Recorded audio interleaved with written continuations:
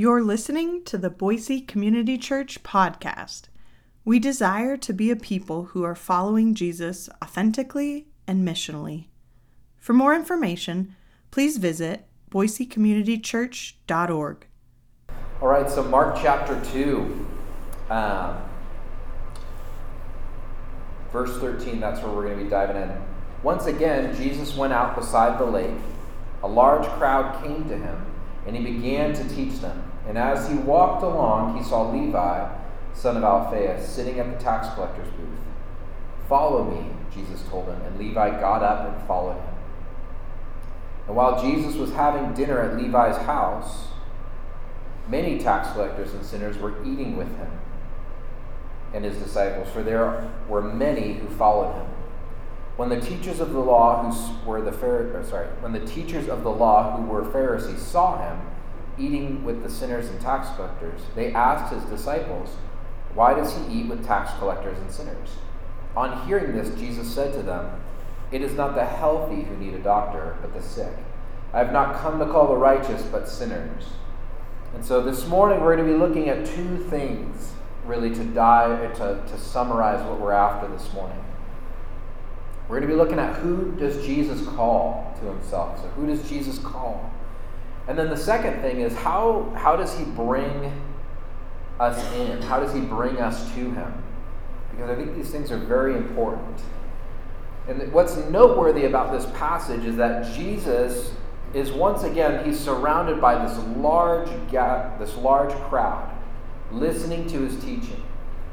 As we've seen him do regularly in the book of Mark. He's either healing or teaching, it feels like, constantly.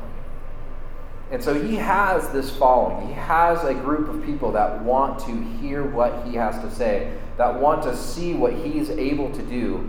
And what's interesting about Jesus is who he invites to be his followers.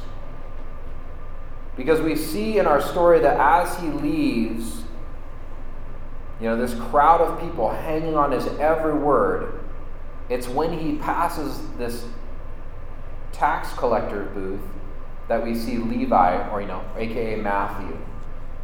This is where Jesus calls out to this man and he says, "Follow me," or "I want you to follow me." Just a little plug for the series The Chosen. I'm super late to the game and just started watching The Chosen, I think maybe 4 months ago, and I will do it in these random stints.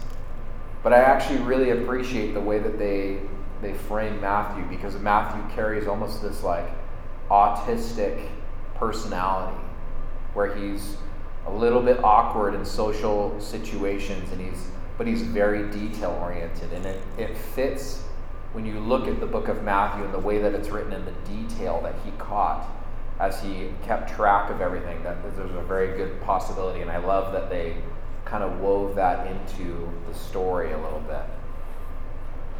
But so Jesus comes to this man and he says, "I want you to follow me." And this moment, I don't think we can understand the gravity of what is happening in this moment and in this part of the story. Because tax collectors, they were hated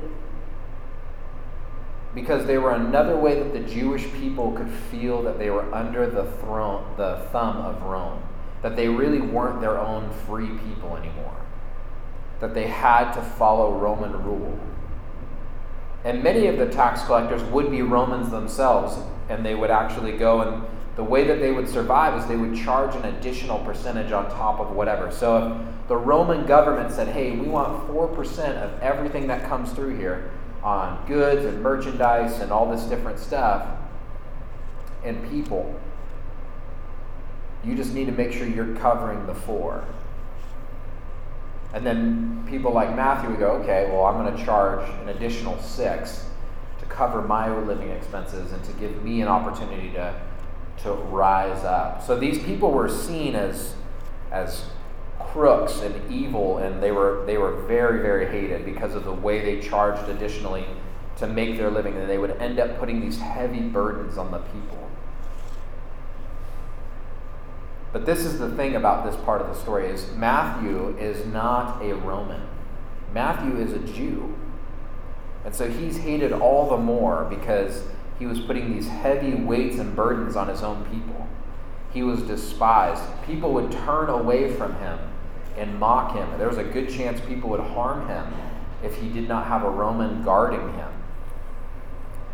Because most tax collectors, they would have a Roman that would stay close by, because if somebody didn't want to pay the tax, the Roman would enforce.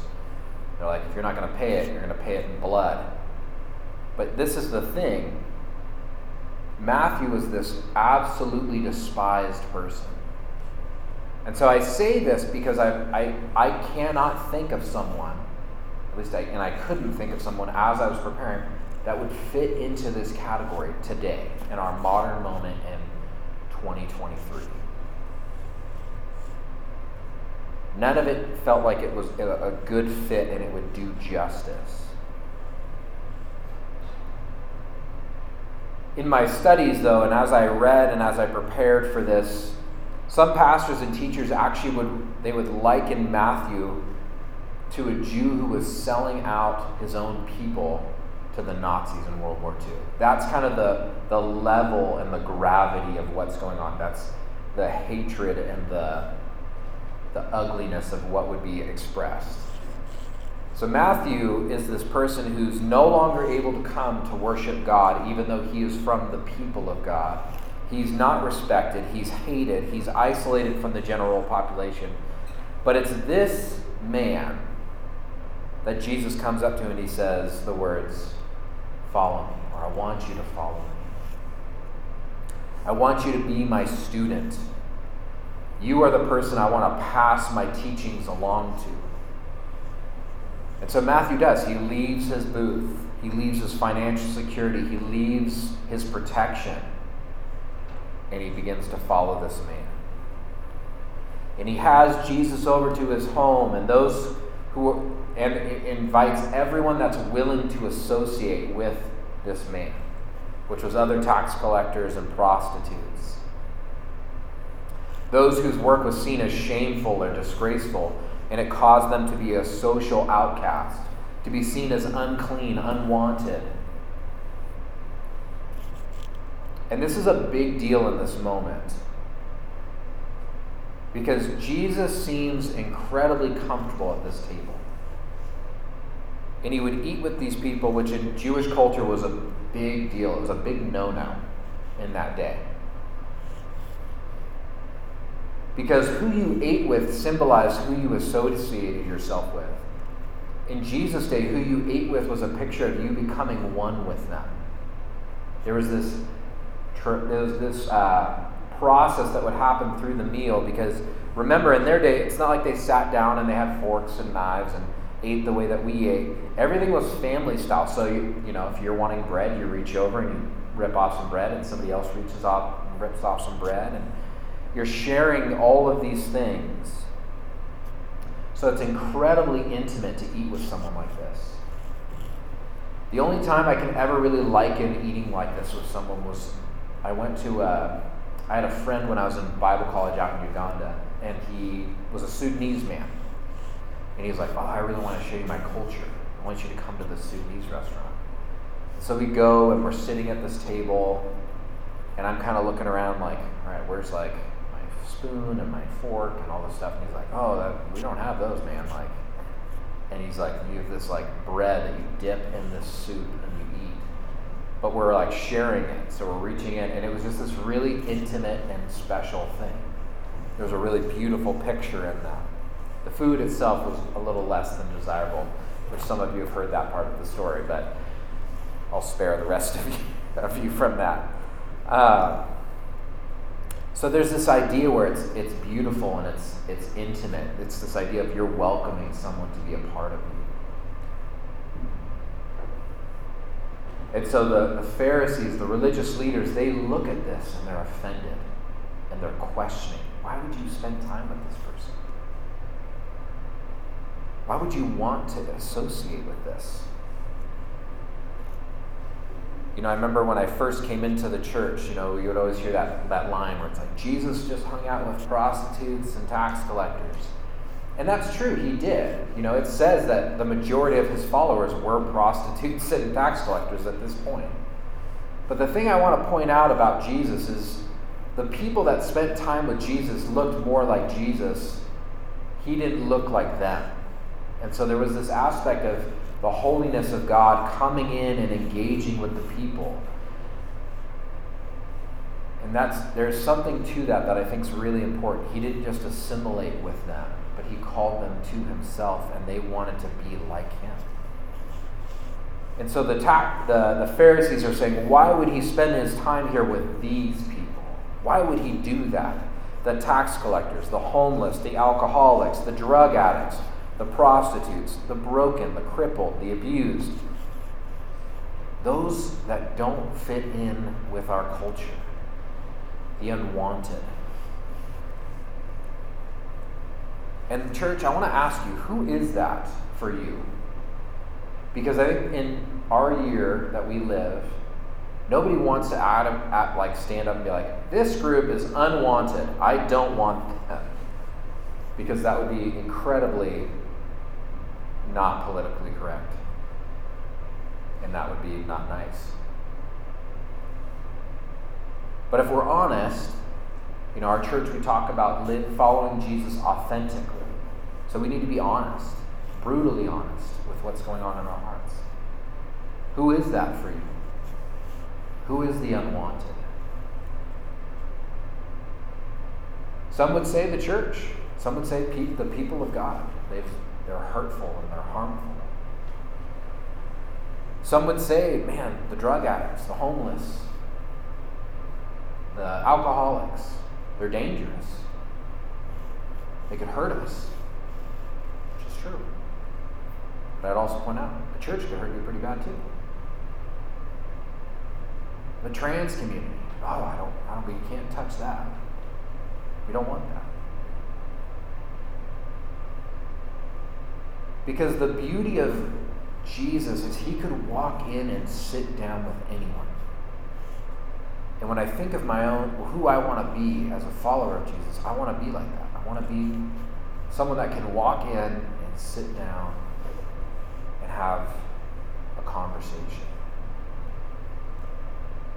I don't need to be Billy Graham and have the stadium where I'm calling people to repent, but just to sit and listen to their story, to ask some questions that probe them in the right direction.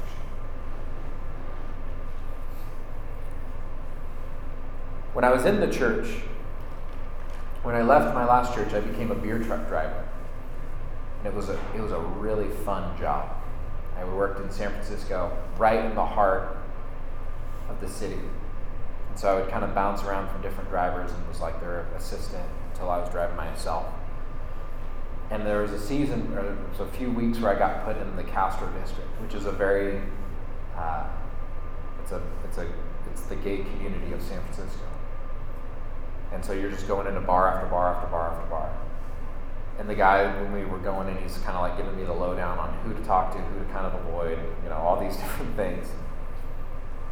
And I really enjoyed my season of being in those bars and talking with those people because I got to hear story after story about their childhood and their upbringing. And, they were kind of like, most of you guys just kind of come in and drop the keg and bounce. And I'm like, yeah, I'm just kind of curious, like, how long have you owned your bar? What made you want to be a bar owner? And talking through these things. And so they were like, how'd you become a beer truck driver? Like, what made you want to do that? I was like, well, left my old church. I used to be a pastor for 10 years and I feel called to plant a church out in Boise, and I need to get a job that, pays the bills so my family can survive. So this is kind of where we headed. And they're like, you used to be a pastor? I was like, yeah. And they would always say this point, they're like, man, I'm like really surprised that you used to be a pastor because you're so kind. That you'd be willing to walk into my establishment and that you care about me. And I remember I'd always say the same thing to them. And it's coming from a genuine place. It's like, well, I believe you're created in the image of God. I believe that God still loves you, regardless of your choices. And they would be like, and then they make some comment trying to flirt with me when I'm walking out, which was just trying to make me uncomfortable. And I just laugh and kind of throw something back at them, just have fun with them. But the Pharisees, they're offended by Jesus' actions. They're offended by who Jesus is hanging out with. But Jesus is intentional in this moment. Because Jesus' reply to the Pharisees says everything, and we've all heard it probably 1,000 times, where he says that it's not the healthy who need a doctor, but the sick. I've not come to call the righteous, but sinners. And Jesus is making a point, and they are what he's saying is, he's saying, you've missed it. And I think we can miss it too. Who is Jesus calling to himself? He's not calling the spiritual elite. He's not calling the righteous. He's not trying to create this super devoted spiritual elite that is going to overtake and overthrow the Romans. Because our faith as followers of Jesus isn't about getting it right or doing nice things. The Pharisees saw these people eating with Jesus, and they saw them as unclean. They were a problem, and they needed to be moved aside. They were unworthy, unwanted people. They were forbidden on coming into the temple to worship God. But the God of the temple is now sitting across the table, eating with these people in a very intimate way, eating and drinking and talking and laughing with them. If you just sit and allow that to weigh in on your soul, that God is laughing with these people as he's telling them stories. Because Jesus wasn't a seminary professor. He was the God-man. It's in this moment that what Jesus is doing is he's inviting everyone into relationship with him, because Jesus chose one of the most hated people to be one of his disciples, and it's at this man's house that these people are finally welcomed in. This great new teacher isn't found among the religious, discussing intense controversial doctrine, but instead he's sitting across the table, making jokes and laughing and engaging with these people that are prostitutes, that are drug addicts and outcasts and crooks. I can't recommend this book high enough. This is a book that is probably not on my top 10, but it's pretty high up on my list. But it's by Tim Chester. It's called A Meal with Jesus, and I think he says it best, where he says, Jesus the Savior can't do his work unless he's with sinful people. And what Tim Chester's talking about in this book is many times there's another guy that says that Jesus was always eating. If you're reading through the Gospels and you pay attention, he's either going to a meal, coming from a meal, or about to have a meal. He's just constantly eating throughout the entirety of the Gospels. And so Tim talks about this idea of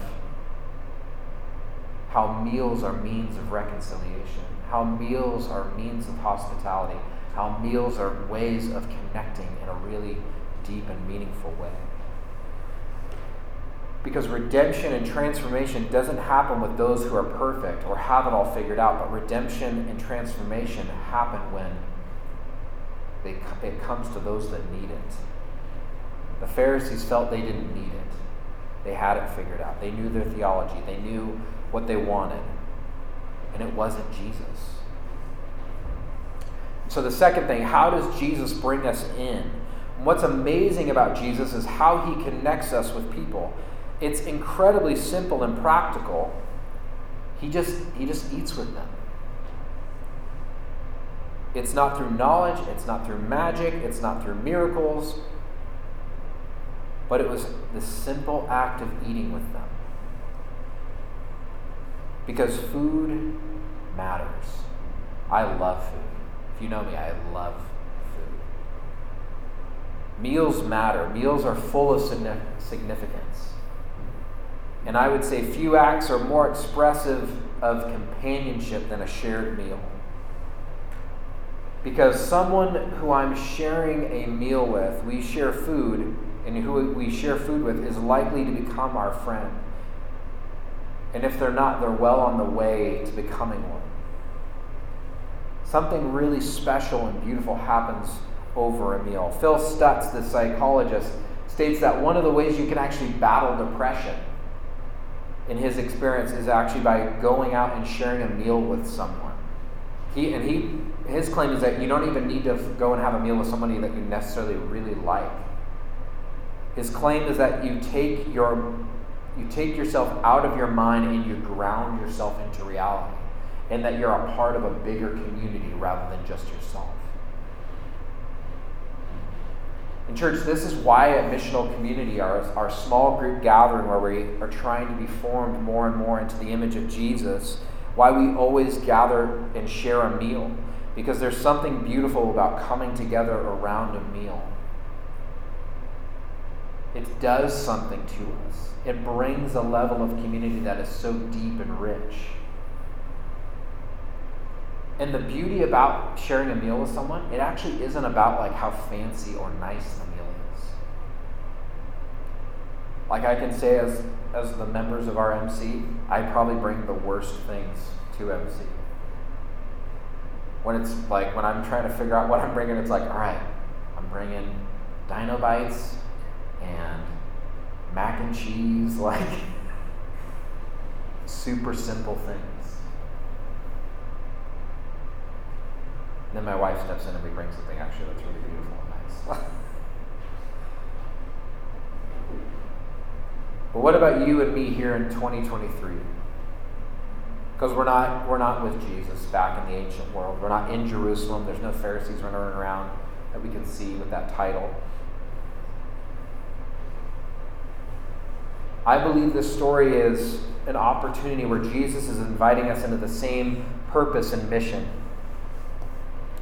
Because what Jesus is doing in this moment is he is modeling a spiritual practice. And I believe it is a spiritual practice to eat with the people that are far from God. Because it isn't about you just being a receiver of grace, but it's about you bringing that grace out to others. A lot of you know that I was a part of a 12-step program for a season, and one of the things that's always been interesting to me is the final step. Because in the 12-step groups, I always envision like you get to step 12, you do it, and it's like, all right, I'm at the top of the stairs, I'm good. Like, I get to walk away, I'm healed.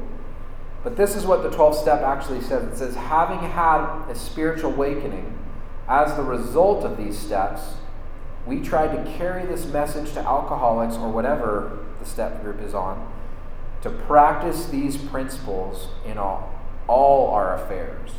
So in reality, the end is you go and you share it with someone else, the blessing that you've received, and you go and continue pushing the message forward, that there's this hope, that there's this healing.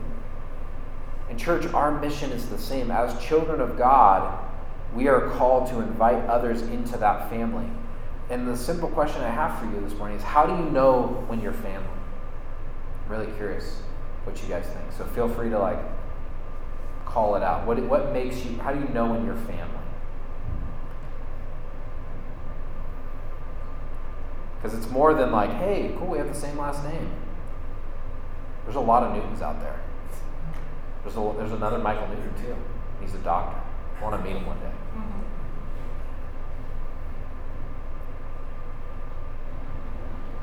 You know when you're family when you're expected to do chores. Have you ever thought about that?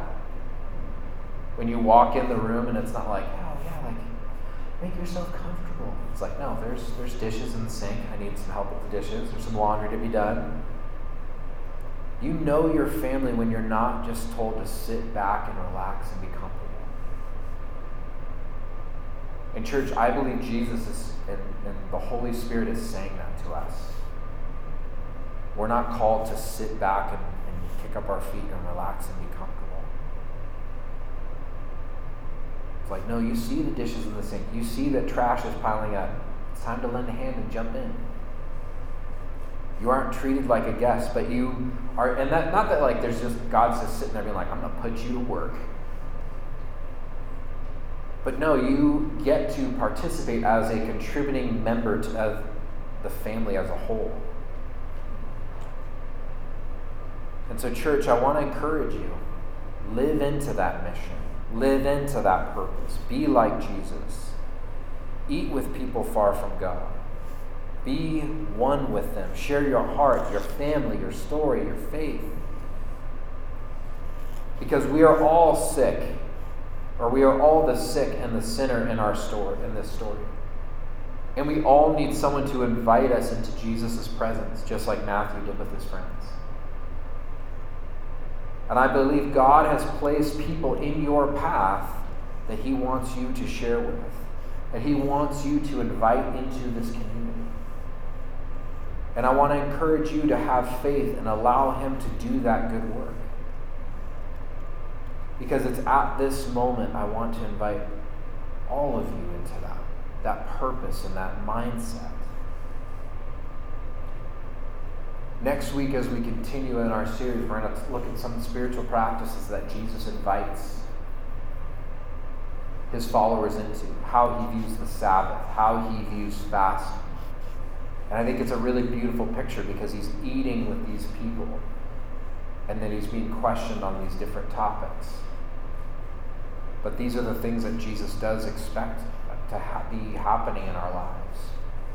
And so I want to invite you into that process, to ask God, is there someone that he's stirring in your heart or in your mind's eye to go and to allow to hear the gospel, to be brought in, to be a part of the family. And so it's at this moment, I actually want to invite all of you to come up and grab the communion elements. We're going to take a moment and sing a song. And I wanted to take communion together as a church because for each of us, this is a moment where we recognize that we're all recipients of his forgiveness and his grace. But it's also the place that we realize that we're part of the family of God, that we're all on equal footing with one another, that Jesus has made a way for us to be connected in a deep and meaningful way. And so, as we play this last song, as you hold these elements, may your heart be filled with gratitude as you hold the bread, remembering Jesus' body broken for you. And as you hold the cup, remembering Jesus' blood poured out so that your sins can be washed and you can be forgiven.